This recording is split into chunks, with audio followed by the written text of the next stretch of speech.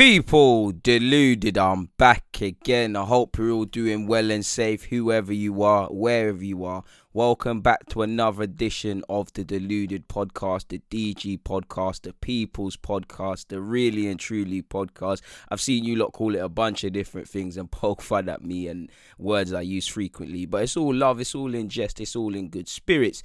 I hope you're all in good spirits. Speaking of that, I hope you've all got your health, and I know a lot of you listen to me all over the world. I try to bring this out in the morning time, so I'm sure a lot of you over in the UK, you're either on your daily commute, you're logging into your laptop, working from home, you're looking after the kids, you're sweeping up, you're doing what you need to do.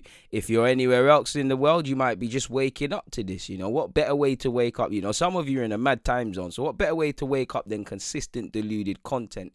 Either way, however you're taking this in, thank you very much for doing such. Please make sure you're subscribed on YouTube, you're following me across all the other streaming platforms. I'm a Spotify guy, so I'm gonna always say Spotify first. If you've got Apple, if you've got Google, if you're one of them freeloaders and you're doing up the Anchor, fair play to you. However you're getting it, just take it in, do your bit to help the DG message and brand improve and whatnot. Now, obviously, I like to bring these out on a Monday, but there was Monday football. There was Wolves versus Southampton, and there was also another game that's eluded me, and it will come back to me. I'm sure you've all seen over the weekend. It's a mazza. Let's skip straight into it and talk about my team, because I want to get this out of the way. Arsenal 0, Leeds United 0. On the face of it, if you offered that to me before the game, I would have taken a point. The way Arsenal's playing. That being said, it's disappointing. Obviously, the fact that we was down to 10 men, the fact that we had to defend for 45 minutes, down to 10 men. Obviously, and the amount of efforts Leeds had at goal, I think they had 24 shots, and I think they've got to kick themselves for not putting it in the back of the net. But of course, it's a point gained. But I also feel it's 2 points dropped / whatever you want to call it, because I feel like against Villa at home, we just didn't look like a team. For the first 20 minutes, we looked half all right, so let me not lie. But the last 15 minutes of that first half, we was lucky to not be 2, 3, 4 down. I couldn't believe it. We were too easy. We were too easy to be got at in the counter-attacking transition. There was too many gaps. Players had no ideas. You never got the vibe of we've been working on something in training all week. Individually, players did not stand up to be counted. It's as simple as that. You lot have seen all my YouTube content and you see my thoughts in relation to this game at length. At base level, I think Arteta let us down historically. What he's been doing, or lack of attacking patterns of play and all of these sort of things, they were highlighted in that game like other games. He hasn't had too long after the international break. Players have also been tired. Obviously, you can see our lack of creativity in our midfield personnel. Thomas Partey and El Nene is probably our best partnership or pivot in terms of in-form, but it's not the most expansive partnership. And Sunday, you also saw highlighted of that. Players had no clue. Statistically, players barely passed to each other in the middle of the park. Courtesy of the Twitter account Albino, he does a lot of good statistics for Opta. If you look at it, people, to highlight our ineffective front three, and listen, Aubameyang is the only reason he's not in form. We can't keep going into games saying, he hasn't had chances created for him, he's this, that and the other. All of these just sound like excuses. They are legitimate reasons, but at some level, the player has to take accountability for his poor form. But, in terms of creativity, it's highlighted game in, game out. And when you look at it, Saka came on in the second half, and hopefully he's not injured, but he completed 3 more passes to Aubameyang in the game against Leeds than Willian, Pepe and Joe Willock combined.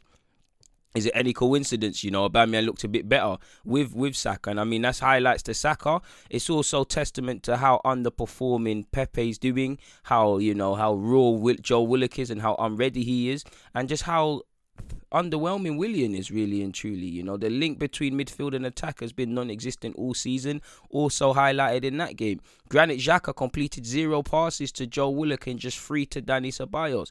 Joe Willock didn't complete a single pass to Xhaka and completed just 2 to Ceballos and none to Aubameyang. So while I think these players are headless chickens and they were underwhelming, this shows you tactically the players have no clue of what they're supposed to be doing. Or if they do have a clue and they're not able to do it, Arteta needs to clip them. or if he's legitimately trying to instill attacking parts of play and things like that and they're not taking it in, you have to question the IQ of the players and if they're able to absorb and retain information. No player stood up to be counted. I don't think Willian should be at this club. I don't think Willian should have started, but he had a chance to defend his manager, because it's got to the point, like I keep saying, Arteta looks stupid for keeping Willian in the team. There's been the Dubai stuff, there's been underwhelming performances. So if I'm Willian, back your manager with a good performance. He didn't do that and he was clipped at halftime. We heard it was due to a muscular problem, which could be legitimate. Personally, I think it's because he was poor. Obviously, Pepe, he's been frustrated about not playing. He's been hard done by. We've all questioned with Willian's form, why is Pepe not getting a look in? I still think he should, but if he's not playing any more football and has to wait his time, you can't blame Arteta. It's a needless sending off, and it highlights his immaturity on the field, and his lack of evolving. You look at all of these players in the Premier League that are creative players or attacking players. You don't think Zaha and Jack Grealish get kicked every week? You don't think Kevin De Bruyne is not getting kicked. You don't think Raheem Sterling, Son, Kane, definitely Harry Kane, in fact. Richarlison, all of these players, they get kicked, they get on with it. Of course, it's a moment of madness, of course, but that's been brewing. Pepe has that in him, he's been fortunate to get away with that. And that shows me that you're not able to put the collective before your own ego, because in that incident where you saw red, you didn't see the fact of your team needs to win after bottling it before the international break and are going into a tough run of fixtures. You just saw your personal pride, and you hit him in his thing and he exaggerated and you're out of there. You're missing 3 games now. And if we go and beat Wolves and the wingers play well, you could say Pepe who. If we go and lose to Spurs, it's what we're missing with Pepe. He let himself down, if and but, and all of these things. Listen, Pepe has to hold his hands up, and at the end of the day, that is always going to become the main talking point. But I don't agree with scapegoating him. I agree in holding him to account and making him face the music. I don't agree with the logic of, all this rhetoric that we was ever in this game. That when we had 11 men, we didn't look any better than score a goal when Pepe was on the field. So we need to look at what we did poorly prior to that red card. And obviously, when you look at it, there was a bit of grit and determination, but it's firmly points dropped. I heard how we were begging to play another game after Aston Villa.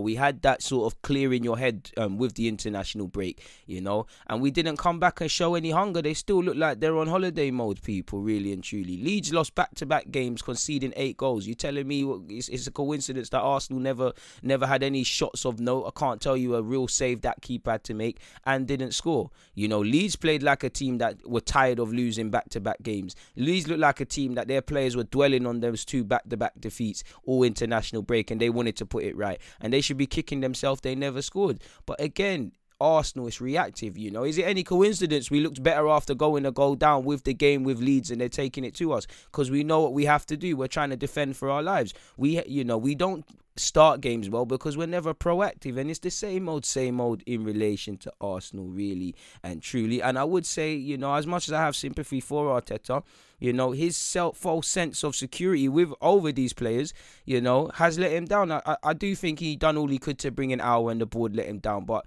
I do think with the form some of these players were going in, it's a false sense of security, because if it wasn't, you would have made sure a creative midfielder of some profile was here. You saw Dani Ceballos. I got a lot of love for Dani Ceballos, but he's playing in immature areas. Xhaka is just not up to task. There's a significant drop-off with both players.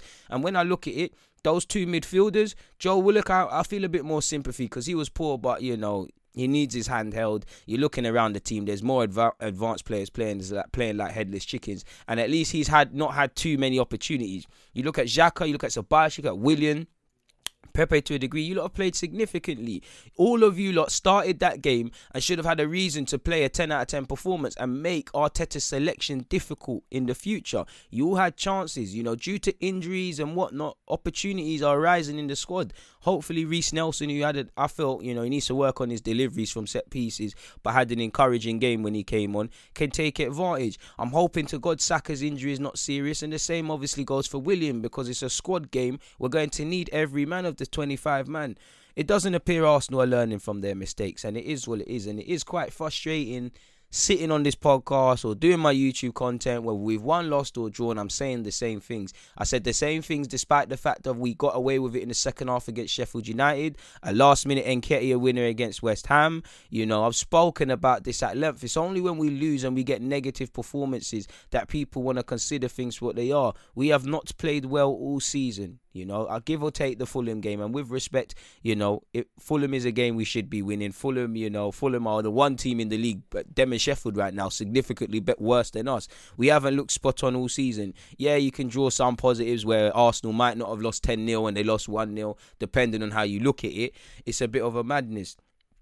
And, for Arteta, and to be fair, when you look at Pepe's, it was a flashpoint. When you look at Nketiah, it was VAR, I believe, as was Aubameyang's. But since Mikel Arteta has joined, the Gunners have received 5 Premier League red cards, at least 2 more than any other club. David Luiz has 2, Aubameyang, Nketiah and Pepe all have 1 apiece, people.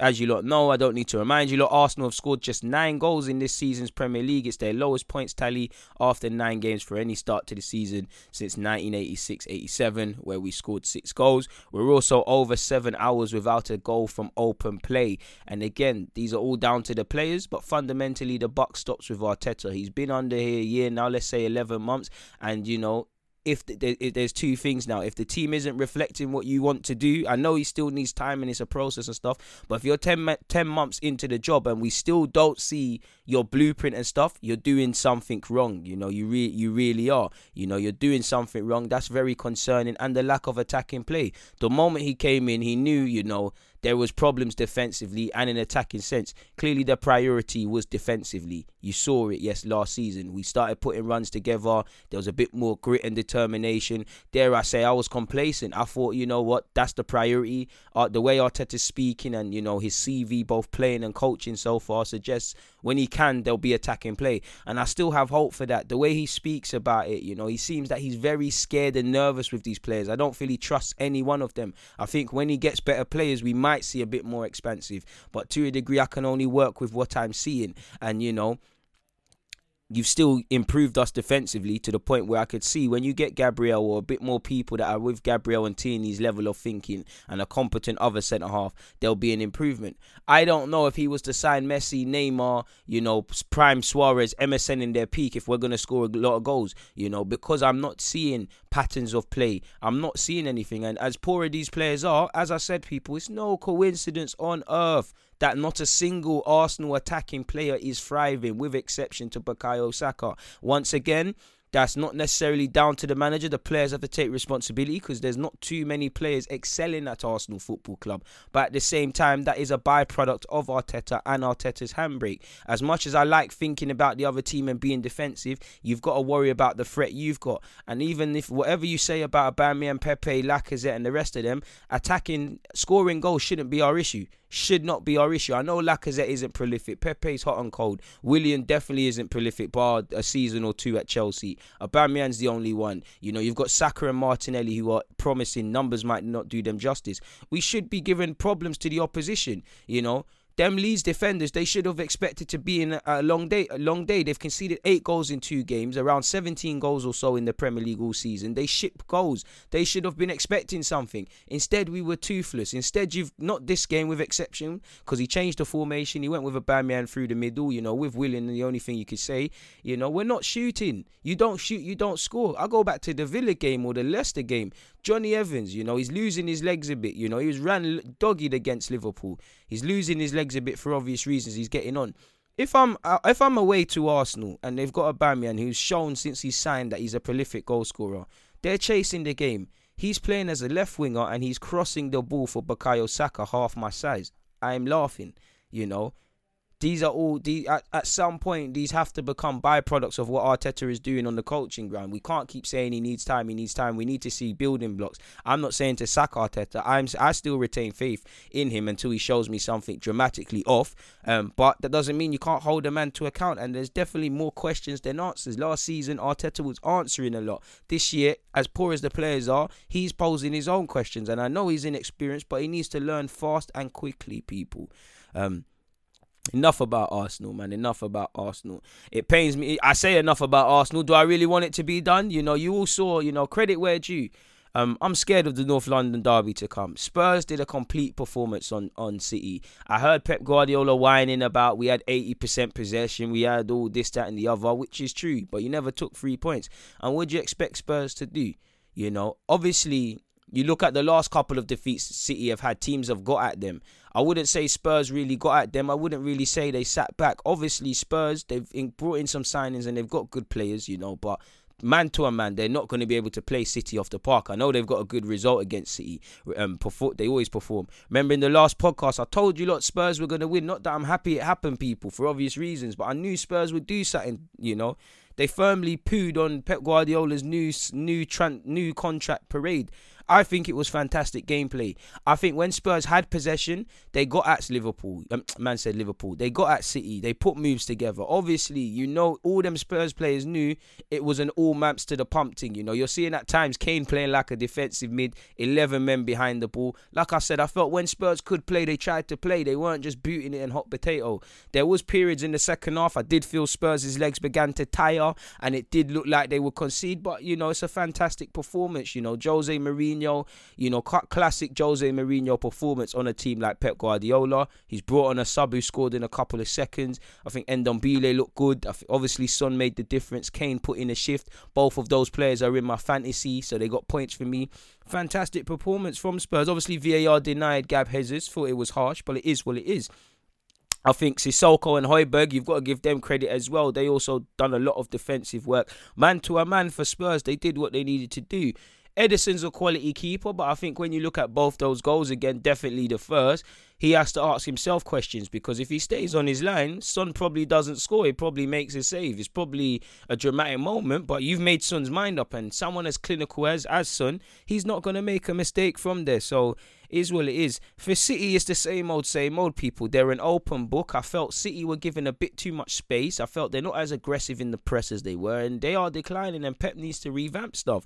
And it's serious question marks on Pep Guardiola, really and truly. Like 70 a minute, fair enough, they made a sub in 71 minutes, but 70 minutes, they're 2-0 down and nothing changed.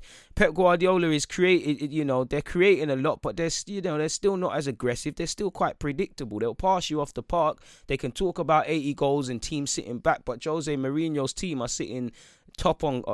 They were top after winning this. I think they're level with Chelsea or Liverpool or something. I don't know. They get the 3 points. They get a clean sheet. Fantastic performance, man to a man. You know.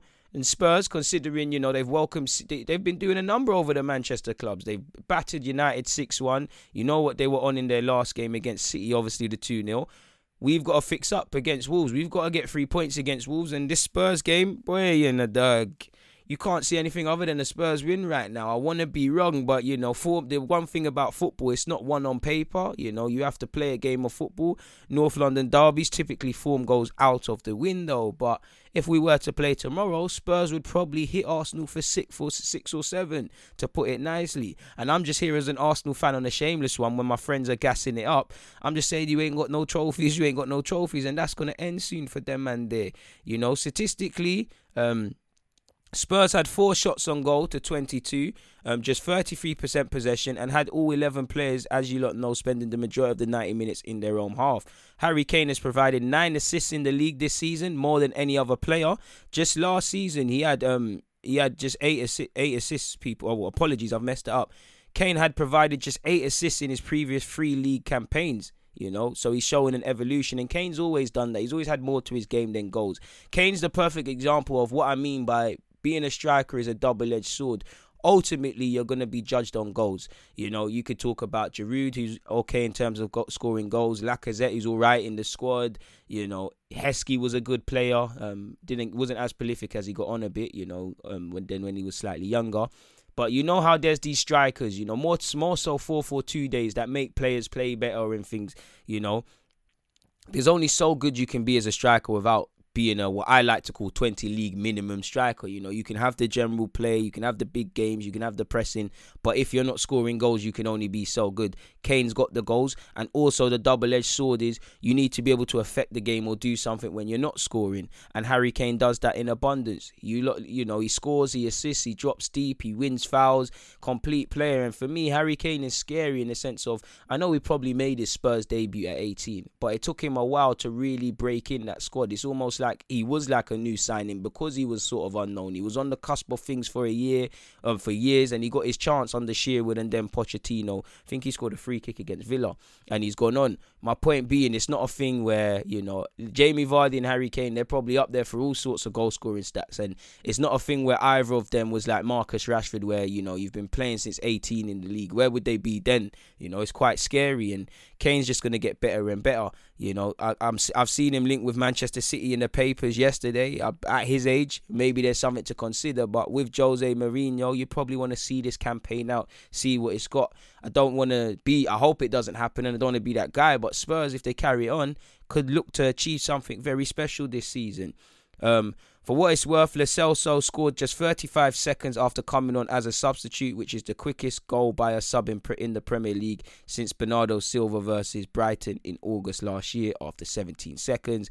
I'm pretty sure Spurs didn't pay 60 million for 3 Premier League assists from Tanguy Ndombele, but all 3 of his Premier League assists have been in 3 different games, all against Manchester City, and he's the only other player in the Premier League in history to record as many as 3 assists against the same team. He goes there with a certain David Santon, who used to play for Inter Milan and Newcastle. That was against Chelsea, also with 3. Son Heung-min it seems to enjoy playing against Pep Guardiola's Manchester City. Only Jamie Vardy with 9 has scored more goals against Pep Guardiola's Man City than Son with 6. So there's a lot of development to be done for Manchester City, and going back to the drawing board. It's Champions League or it's European football this week, so you can't afford to feel sorry for yourselves. Now Liverpool. A lot was made last season of Laporte's injury and how much that derailed City. And I said it shouldn't have been an excuse to lose out on the league by 20 points. Again, it's a long season. But look at Liverpool. How many injuries have they had? They've had the Gomez's, the Van Dijks, Fabinho, who played well at centre-half, has had an injury. Matip, who also played well, has had an injury. Alisson's had a knock. Trent is currently out. Nico Williams stepped in. Before I forget, shout out to Curtis Jones, people. Absolute baller. For me, you look at Curtis Jones, Jamal Musiala, Yunus Musa, Angel Gomez. I don't think they're going to make the World Cup 22 side. I would like to see Musa and Jamal Musiala, but these names I've just listed, people, these are people you're looking at in relation to England and beyond. I genuinely feel Curtis Jones is 18 months away from being called up to England. He can play out wide, he can play as a 10. For me, he's got that Grealish factor about him as well. I'm not comparing him to Grealish. What I mean by that is, I've seen people with the ability and the trickery of both these players not succeed because, as a fullback, you're looking for these things like Sunday League. If I see a winger's got ability and he can beat me and he's got skills, I'm clamping him, I'm kicking him up, I'm trying to discourage him from doing that. Grealish and Jones, they've got that confidence, like they've got to be careful it doesn't border on cockiness, but they've got that attitude, like if they get kicked, they're gonna, like Jack Wilshere before his injuries, they're going to go again. They've got that X factor, and I think that's the thing I love the most about Curtis Jones. He's got that mentality. He's got the technical. He's got like Spanish technical ability, and then like his personality. You can see a man's from Liverpool. Do you get what I mean, people? It's crazy. Liverpool are, they're showing the mark of champions, and it's a crazy season. And there's not. I don't want to go too far of saying leagues are won and this and that, but you can't look past Liverpool. Mad injuries. You're not seeing a significant drop off. For me, Højbjerg, Gabriel, off the top of my head, and Diego Jota, they've got to all be up there for signings of the Premier League season, all signed for pennies relative to their clubs respectively. Jota is like he's always been at Liverpool. It's like he was sick at Wolves, but it's like, where's this guy always been to this higher level? Many people thought he was going to be a squad player at Liverpool, myself potentially included, but he solidified himself. We've seen hat-tricks in Champions Leagues, we've seen a bag of goals, and he loves life at Anfield, people, as you can see. He continued his brilliant start to life at Liverpool. He's got his 4th goal in his 4th home league game, and the only sad thing is that none of that has been done in front of fans. Brendan Rodgers has been enhancing his reputation since he left Liverpool, but when he plays against Liverpool, he's lost all 3 as Leicester manager, people, conceding 9 goals in the process, more than any other opponent. Liverpool, you've got to give credit to their home form. Fair enough, we did beat them in the Cat Yarabel, but generally they're very crazy, They've gone in the top flight. They're now unbeaten in 64 home games, people, winning 53 and drawing 11. That's their longest run in the club's history. And that sums up everything. Before you talk about ability of Liverpool and how great the manager is, which I'm not disregarding. But what does that tell me? Consistency. You know, when you talk, we can talk about Klopp and how he's revolutionized Liverpool and the players, they're all legitimate. But when we look at the macro, consistency. A team live or die by consistency. And Liverpool have been consistent for the right reasons. That's why, you know, year in year, they're getting better and they're doing good things. You know, you can't help but admire it when you look at things from a neutral perspective and I wouldn't even say, obviously I'm jealous because we all want our teams to be up there. But I have to admire how Liverpool are moving, how their players are playing, how their players are standing up to be counted and not looking for excuses. You know, they've relished it. Liverpool's players have said, you know what, boom, the injuries are peak. But it is what it is, you know, we've got to do this. We've got to stand up to be counted. And I think that's the mark of a champion. And for Klopp, it's fantastic how, you know, his fighting spirit subconsciously is in every one of those players. You know, for Firmino, in that game, it looked like he weren't going to score. How many times was it pinball? And there was one time he did excellent. He sent, Fofana's a serious defender, but he got skinned all game in this game, people.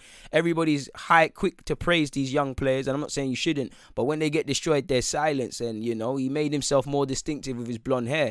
Firmino cut him up bare times, and Firmino should have probably scored more, and the post was doing him dirty. But, you know, he managed to score from a header. James Milner was killing me in his post-match Sky interview and whatnot. James Milner's quite funny. With that, Firmino has scored 2 goals in Liverpool's 5 league games at Anfield this season. He only scored once in 19 Premier League home games in the whole of 2019-20. A player of Firmino's standard and stature and just ability, that's appalling. Liverpool have conceded 16 Premier League goals this season, though. Some of it can be attributed to injuries, but before their injuries, they still looked a bit shaky. They're the only team... they've conceded 16 Premier League goals this season. The only team to finish in the top 4 after conceding 16 plus goals in the first 8 games in the Premier League was in 2011-12. Who was it, people? Any guesses? Any guesses? Any guesses? I'll give you a clue. It is a team that used to be mocked for finishing in the top 4. A team that they used to say death, taxes, and a certain team finishing 4th. A manager that used to be told it's not good enough to finish 4th. It's Arsenal, people. We finished 3rd in that season. What I'd give to say that now, people. So maybe if Arteta's listening to the DG podcast, there's some inspiration yet, my done. Johnny Evans scored an own goal in the game, as you saw. You know, if I didn't say Liverpool won 3-0. With that own goal, it was his 6th in Premier League history. Only Richard Dunn with 10, Jamie Carragher with 7, and also Martin Skrtel with 7 have ever scored more own goals. Also, on the topic of James Milner, I have to give credit to James Milner. He was fantastic, people. He was all over the park. He grabbed an assist. You know, he doesn't moan. I think that was his first Premier League start. Obviously, he recognises that if everybody's fit, he probably doesn't start. But he's a certified member of that team. And I think James Milner's been a fantastic player in the Premier League. And people forget James Milner was a wonder kid of sorts.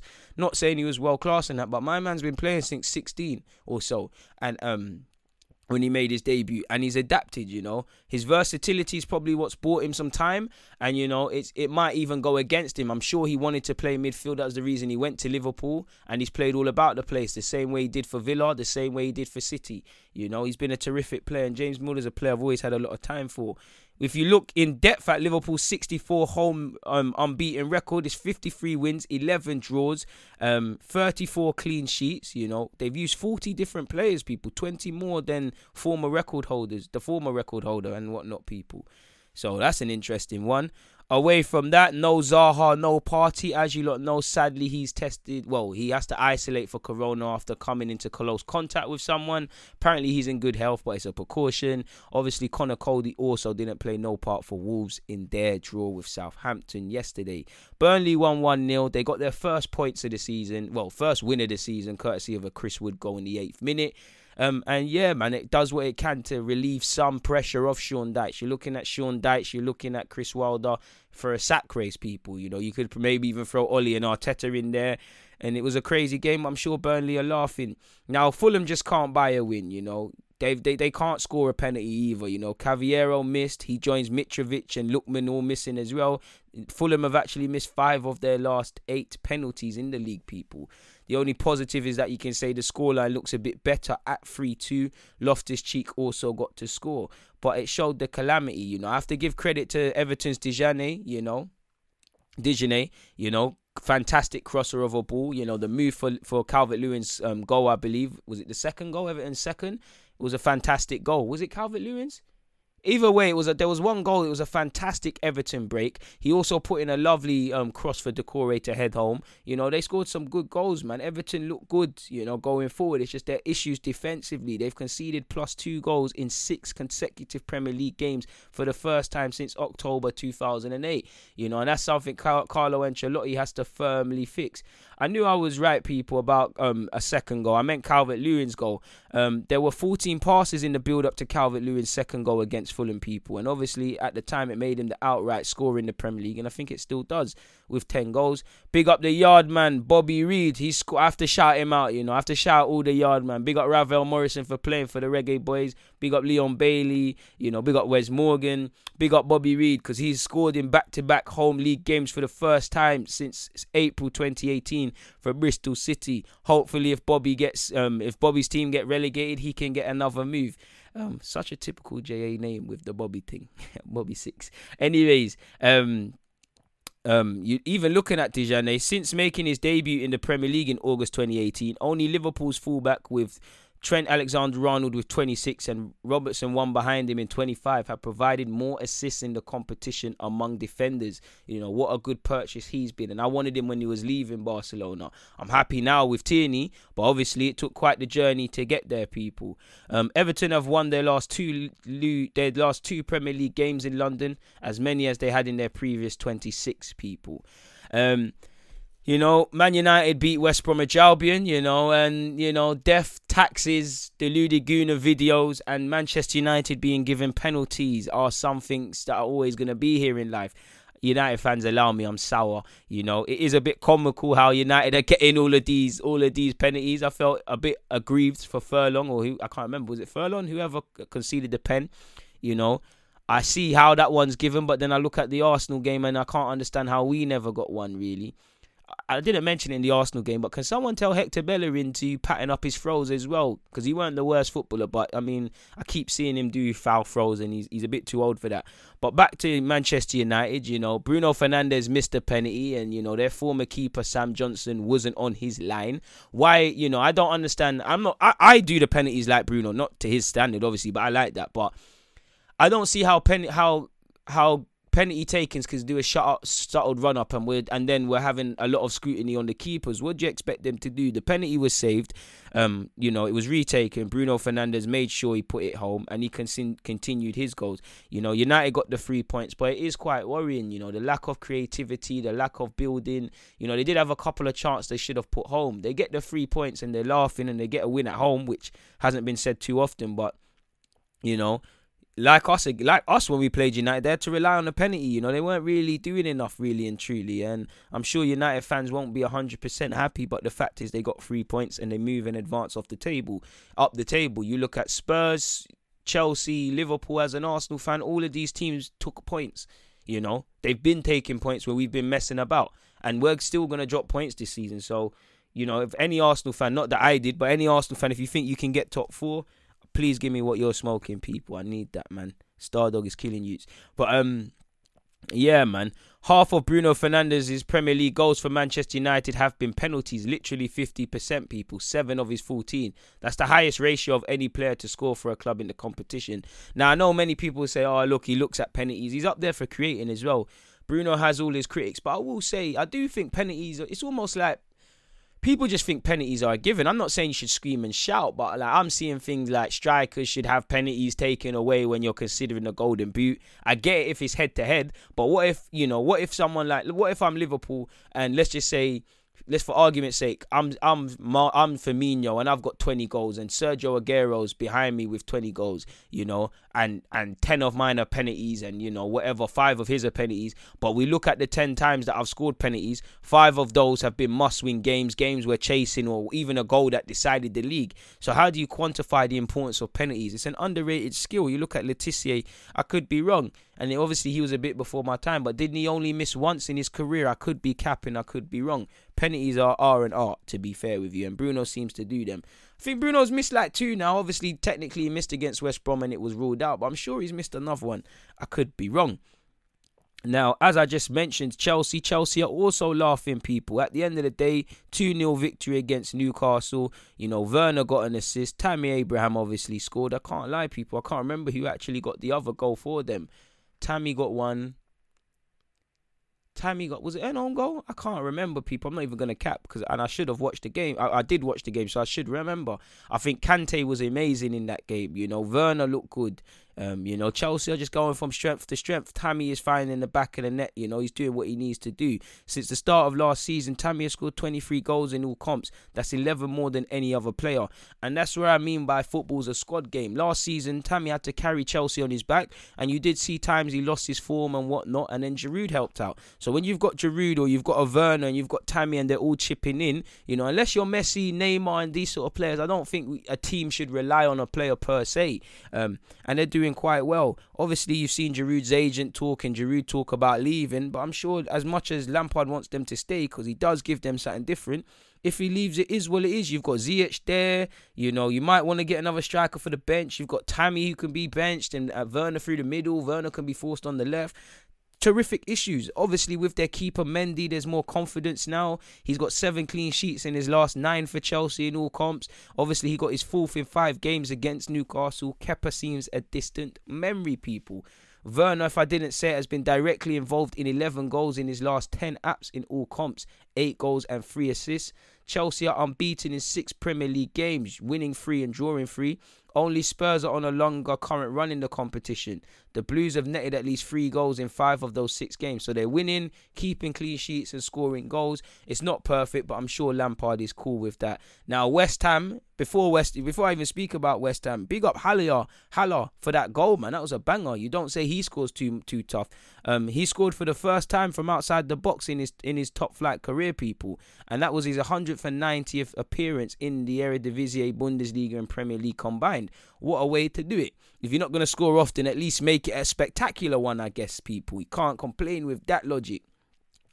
Big 3 points for West Ham. They go marching on. Chris Wilder can't buy a win. And if it was any other manager at any other club that wasn't, I'm not saying Chris Wilder is Wenger, but it's a bit like a Wenger thing at Sheffield. He's their man sort of thing. He's the prodigal son. It's a bit like Eddie Howe and Bournemouth. A lot has to happen before they depart. There would probably be, I'm not saying there isn't scrutiny on Chris Wilder, but, he probably would have lost his job. Sheffield United sit rock bottom. They gained a lot of plaudits for being difficult to break and hard to break down. Maybe they've been found out. Maybe there's poor form, but they're not able to really keep clean sheets and hold people out. We already knew that's bad and that's not sustainable. We know they're not the biggest of goal scorers. Apparently, they've only scored 39 goals all year in 2020, which highlights bringing in Brewster, trying to buy Balogun and the rest of it. Relegation is a big possibility for Sheffield, and they're going to have to fix up in that regards, people. Big 3 points in the 1-0 victory for West Ham against Sheffield.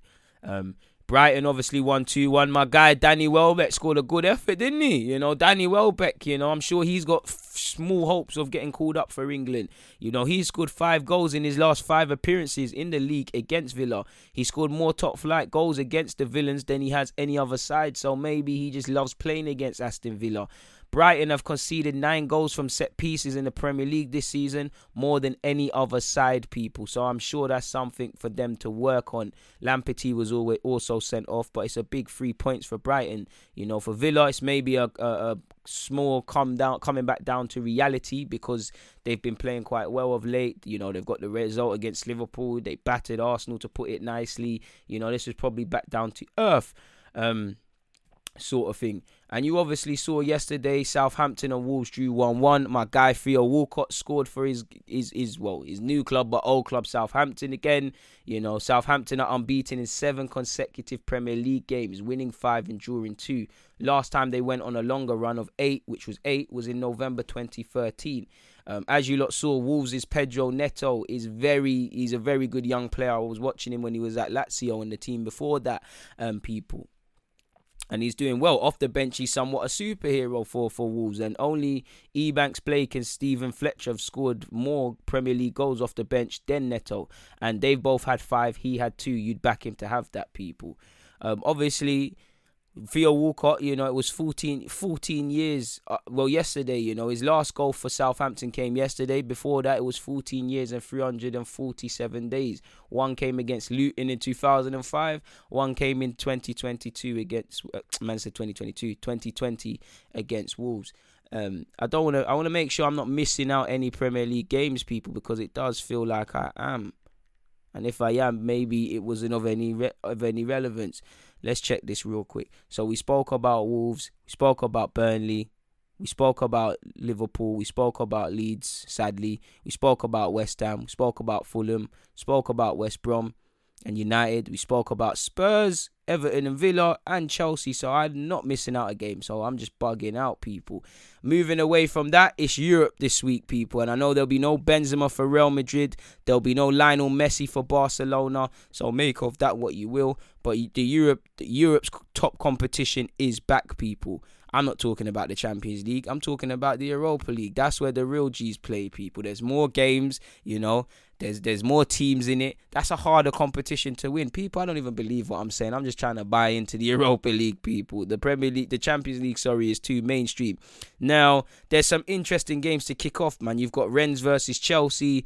You've got Krasnodar against Seville. You've got Man United against Istanbul. You remember Istanbul beat them at their place. Dynamo Kiev against Barcelona.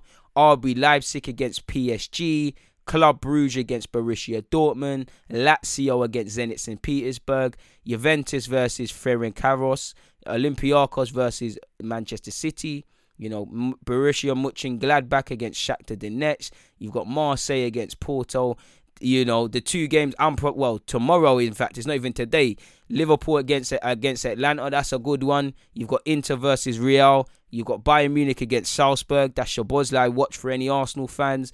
Atletico against Lokomotiv. You've got Ajax against Michelin. So it's going to be an interesting one, people. It really is going to be an interesting one. And I just want to look at the Champions League groups, people, because I'm pretty sure that it's not a wavy thing. It's not a wavy thing for everybody. Some people it's quite peak. I'm pretty sure off the top of my head, I'm sure either Real Madrid or Inter Milan, one of them right now are flirting with going out. Right now, Group A, you've got Bayern Munich first, Atletico Madrid second, Lokomotiv third, Salzburg fourth. So as much as you'd expect there. Atletico on 4 points, 3 games to play, people. So there's still a lot of football to be played in Europe's competition. Gladbach are top of Group B. Behind them is Shakhtar. You've got Real Madrid and then you've got Inter. And again, there's still a lot of football to be played, people. But, the two people you'd expect to be running away with the group are not. Shakhtar have given a great account of themselves this Champions League campaign. Inter Milan are flirting with not being in any competition. Real Madrid dropping to the Europa puts a spanner in the works for Spurs and Arsenal because we're expecting teams, to drop down. Group C is what you would probably expect in City top. You've got Porto second, Olympiacos third. And 3 games in, the fact that Marseille have no points, I would have thought they'd do a bit better than that because last year they were doing all right domestically. It is what it is. Group D to be expected, man. One person is going to miss out. Atlanta are third. They'll probably drop into the Europa League, which is problems for Arsenal.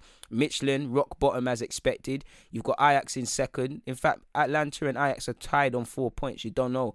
And Liverpool obviously top, to be expected, what many people expected. Group E, Chelsea are top with 7. Seville tied them also on 7 points in second. You've got Rennes in fourth and third is Krasnodar. Group F, you've got Dortmund and you've got Lazio, Club Brugge and then Zenit. Group G, Juventus are second, Barca are first, Dynamo Kiev are third, and then you've got Ferencvaros, I can't say none of these names, in fourth. Group H, PSG might be in the Europa League. They're third. Istanbul are fourth. Leipzig are second. And Man United are running away with it with 6 points. But at the same time, Leipzig and United are drawn for points. So it's all to play for and they've got it all to do in such, people. Moving away from that, let's look at the Europa League. And I won't bore you with the groups because there's really no need to look at such. There's bare games to play, as you can imagine. Tel Aviv play Villarreal. Unai Emery's informed Villarreal. You've got Zora versus AEK Athens. You've got CSK Moscow versus Feyenoord. You've got Wolfsburg against Dynamo Zagreb. You've got Lubarik against Hoffenheim. You've got Red Star against Gent. You've got Braga against Leicester. Katyarabao against Sivasspor. CSK Sofia against Young Boys. Milan, AC Milan against Lille. LSK against Antwerp. Sparta Prague against Celtic. Sparta Prague, Slavia Prague against Nice, PSG versus Pakao, Spurs welcome Ludogorets, Standard Liège against Liège Poznan, Cluj will play Roma, Rijeka will play Napoli, Rangers against Benfica, Omonia travel to Granada, the Spanish side, Leverkusen play Beersheva, I believe, can't say that name, and Dundalk in our group play Rapid Vienna, and you've got AZ Alkmaar against a really informed Real Sociedad as they're showing domestically in their group. Save the best till last. You've got Arsenal versus Molde, and I won't get into it. That's one for the Arsenal preview. Make sure you're paying attention to my videos. Wednesday we'll preview the game. We've made every Europa League game so far. Although we've won it and got 3 from 3, we've made it harder than it needs to be. You know, in the 22nd minute, Molde took the lead. And then obviously we scored I think we scored just before half-time. There was like 2 own goals. Joe Willock and Pepe obviously scored and made it 4-1 and business as usual. But can we keep a clean sheet? Can we put them to bed early, you know? We go against Wolves on Sunday, which again, make sure you're checking out and you're looking out for Friday's edition of the Deluded podcast, where we'll preview the Premier League action to come. But you look at Wolves, they played on the Monday, you know, they're just, forgive me if I'm wrong, but they're now not going to play until Sunday. Obviously, there's going to be rotation, but we play on Thursday and then Sunday, so it's 2 games in a week. You know, let's put this game to bed so we can rest any players that might have to be called upon. You know, I'm pretty sure Arteta's sick to the sight of Pepe right now, but he might have to use him. The same goes for Willian if fit. In fact, Willian will probably get a day off. Or you're looking at Eddie Nketiah or someone like that to play out wide, or Smith Rowe to come in because of the injuries. Opportunities are there. Hopefully young players can take them, people. So there's a bag of football to be played, simply put. That's it in relation to the Europa League. Now, I'm sure you've all seen, in other news, better yet, people, I'm sure you've all seen the news that we could be a step closer to moving back into the Premier League, or going back to the Emirates for me. A maximum of 4,000 fans will be allowed at outdoor events in low-risk areas when the 4-week lockdown in England ends on December the 2nd. Up to 2,000 people will be allowed in Tier 2 areas, but none in Tier 3. Indoor venues in Tier 1 and 2 can have a maximum of 1,000 spectators, with capacity across indoor and outdoor venues limited to 50%. Organised grassroots sports will be able to resume, while gyms and leisure centres can reopen across all tiers. So my gym is open and AFC Edmonton are back to playing Sunday League, people. Get in! We're back to playing football. My manager was talking about double headers, so Sunday League is about to get gazy, but I'm happy it's all back, people. I'm happy it's all back because I know a lot of people are suffering mentally. Like for me, it is quite hard not to be able to go to the gym. I've got a shoulder injury which affects my ability to lift weights and has been there since the start of lockdown. I probably need to go and get it checked out, and it's rather stupid, but I've been training on it to my detriment. But because my mental health can't go without gym for too long, I start feeling skinnier, and for me it really, you know, I feel better, I feel healthier when I've gone to the gym. I feel in a better mood when I've worked out. The same goes for football for me and many people, and for me it's the social aspect, you know. The gym, I got a lot of people, you know, I train with a lot of chest day. I don't really like to because them man, they are savage and it's crazy. But I've got a lot of I've got a Ghanaian brother in the gym. You know, his chest is bolo. I've got a Nigerian guy I do leg day with. I also do chest day with these Polish brothers as well. So, you know, it gets people talking, regardless of who you are, what you look like. Gym is, I don't like to say gym is social because it's not a social thing, and some people do that, but I'm pretty sure a lot of you that go gym, you know, you get your little spuds in, you say a little walk-ons to people. There's a little community there. I'm not saying you're all pally, but there's a community there, sort of thing, and a lot of us are missing that, people. So I'm happy to see we're going back to normal. Obviously, we're still waiting for more to come from Boris Johnson in relation to the tiers and whatnot. But in short, you know, that's it. So it means we can move forward, people. People can play certain sports which do not involve close proximity or physical contact against one person from another household, such as singles tennis matches. In Tier 3 areas, indoor sport will be restricted to within your household, and only there and then should be no group activities such as exercise classes. Apparently, in Tier 2 areas, indoor sport can take place within households and people can take part in group activity like exercise classes as long as there's no mixing between households. Group activities such as training sessions and exercise classes can take part in large numbers, provided that people are in separate groups of up to 6 people that do not mix. In Tier 1 areas, indoor sports can take place within the rule of 6. For example, people from different households could play 3 versus 3 volleyball, or 4 people from different households could play doubles, tennis, or badminton. So, yeah, man, make of that what you will. The Premier League has confirmed 8 positive corona tests among players and staff in its latest round of testing. A statement from the league said the Premier League can today confirm that between Monday the 16th of November and the Sunday the 22nd, 1,530 players and club staff were tested for COVID-19. Of these, there were 8 new positive tests. Players or club staffs who have tested positive will self-isolate for a period of 10 days. Between COVID, between international breaks, the fixture schedule is killing us, people. And Jurgen Klopp's been leading the charge, and I'm sure you all saw, or might not have seen because Sky wouldn't have been too happy, his little segment in which he said teams probably will struggle to play 11 players unless broadcasters talk to each other about the fixture schedule. He said, and he's too right, big up Jurgen Klopp for what he's saying, but he said, everybody tells me it is difficult, but it's really difficult for the players. The rest is just a decision on a desk in the office.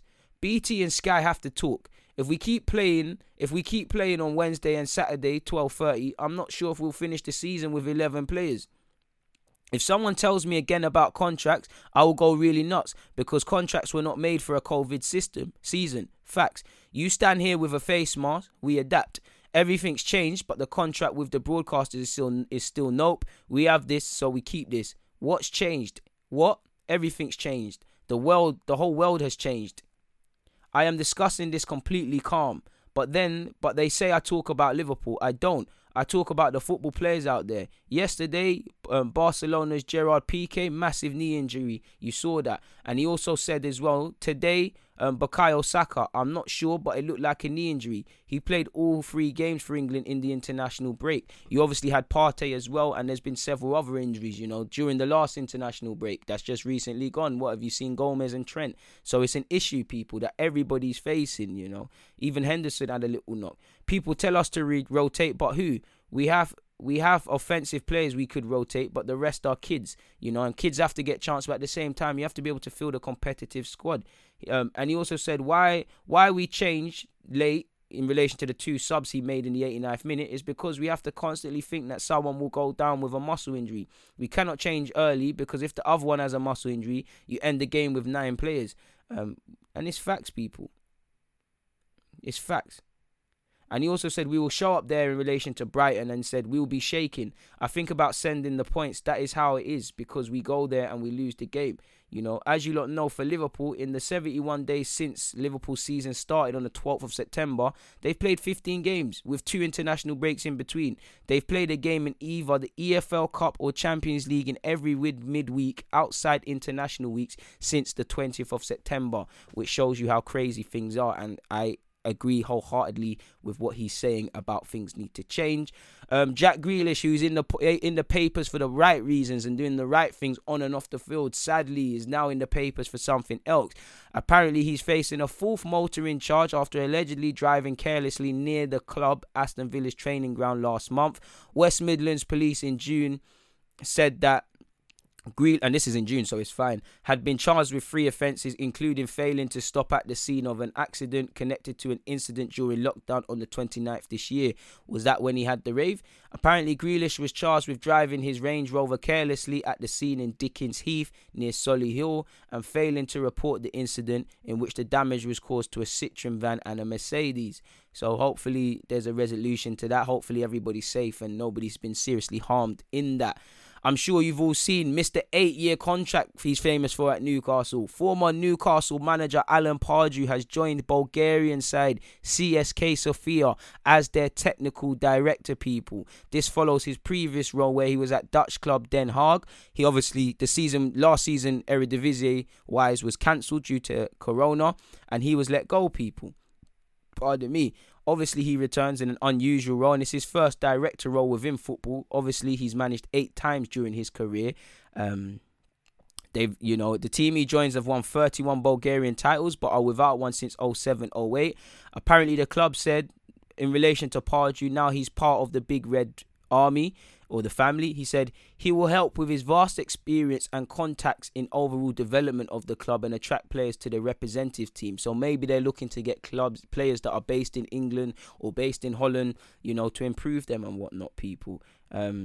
I know a lot has been made in relation to dementia and banning heading, and I do think kids shouldn't header. I think one good byproduct of that is we'll have even more technical-based footballers. But apparently, there's a reason to not header in training, and there's been a lot of talk over that. And apparently, the PFA have said players support claims to ban heading in training. For me, I don't like heading, and I'm a fullback. I'm not the tallest, so you can imagine. But I can understand it. Why give these players more harm than possible? If data supports it, then ban heading. Only header if you need to in match days. Finally, people, a bit of a weird one, but I'm sure you've seen Preston and former Celtic player Darnell Fisher has been charged by the Football Association after appearing to grab the genitals of Sheffield Wednesday's Callum Patterson during Preston's championship game on Saturday.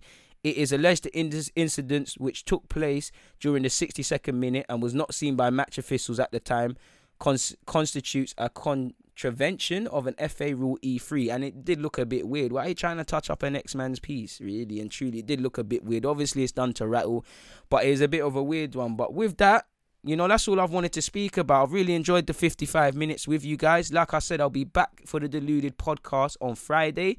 There'll be a lot of Champions League and Europa League football by then to be played, so make sure you're watching that. Make sure you're following me on Spotify and all the other outlets. Make sure you're obviously subscribed on YouTube, and you're following on Twitter and the rest of those. All information is in the bio. As man said bio, I'm used to YouTube and Twitter now. All in the description. I'll see you lot again. Hopefully I've given you lot something to think about or provided some quality in these 55 minutes. If not, I apologise. As usual, it's a pleasure to speak to you lot, man. Please stay safe. DG, I'm out. See you soon.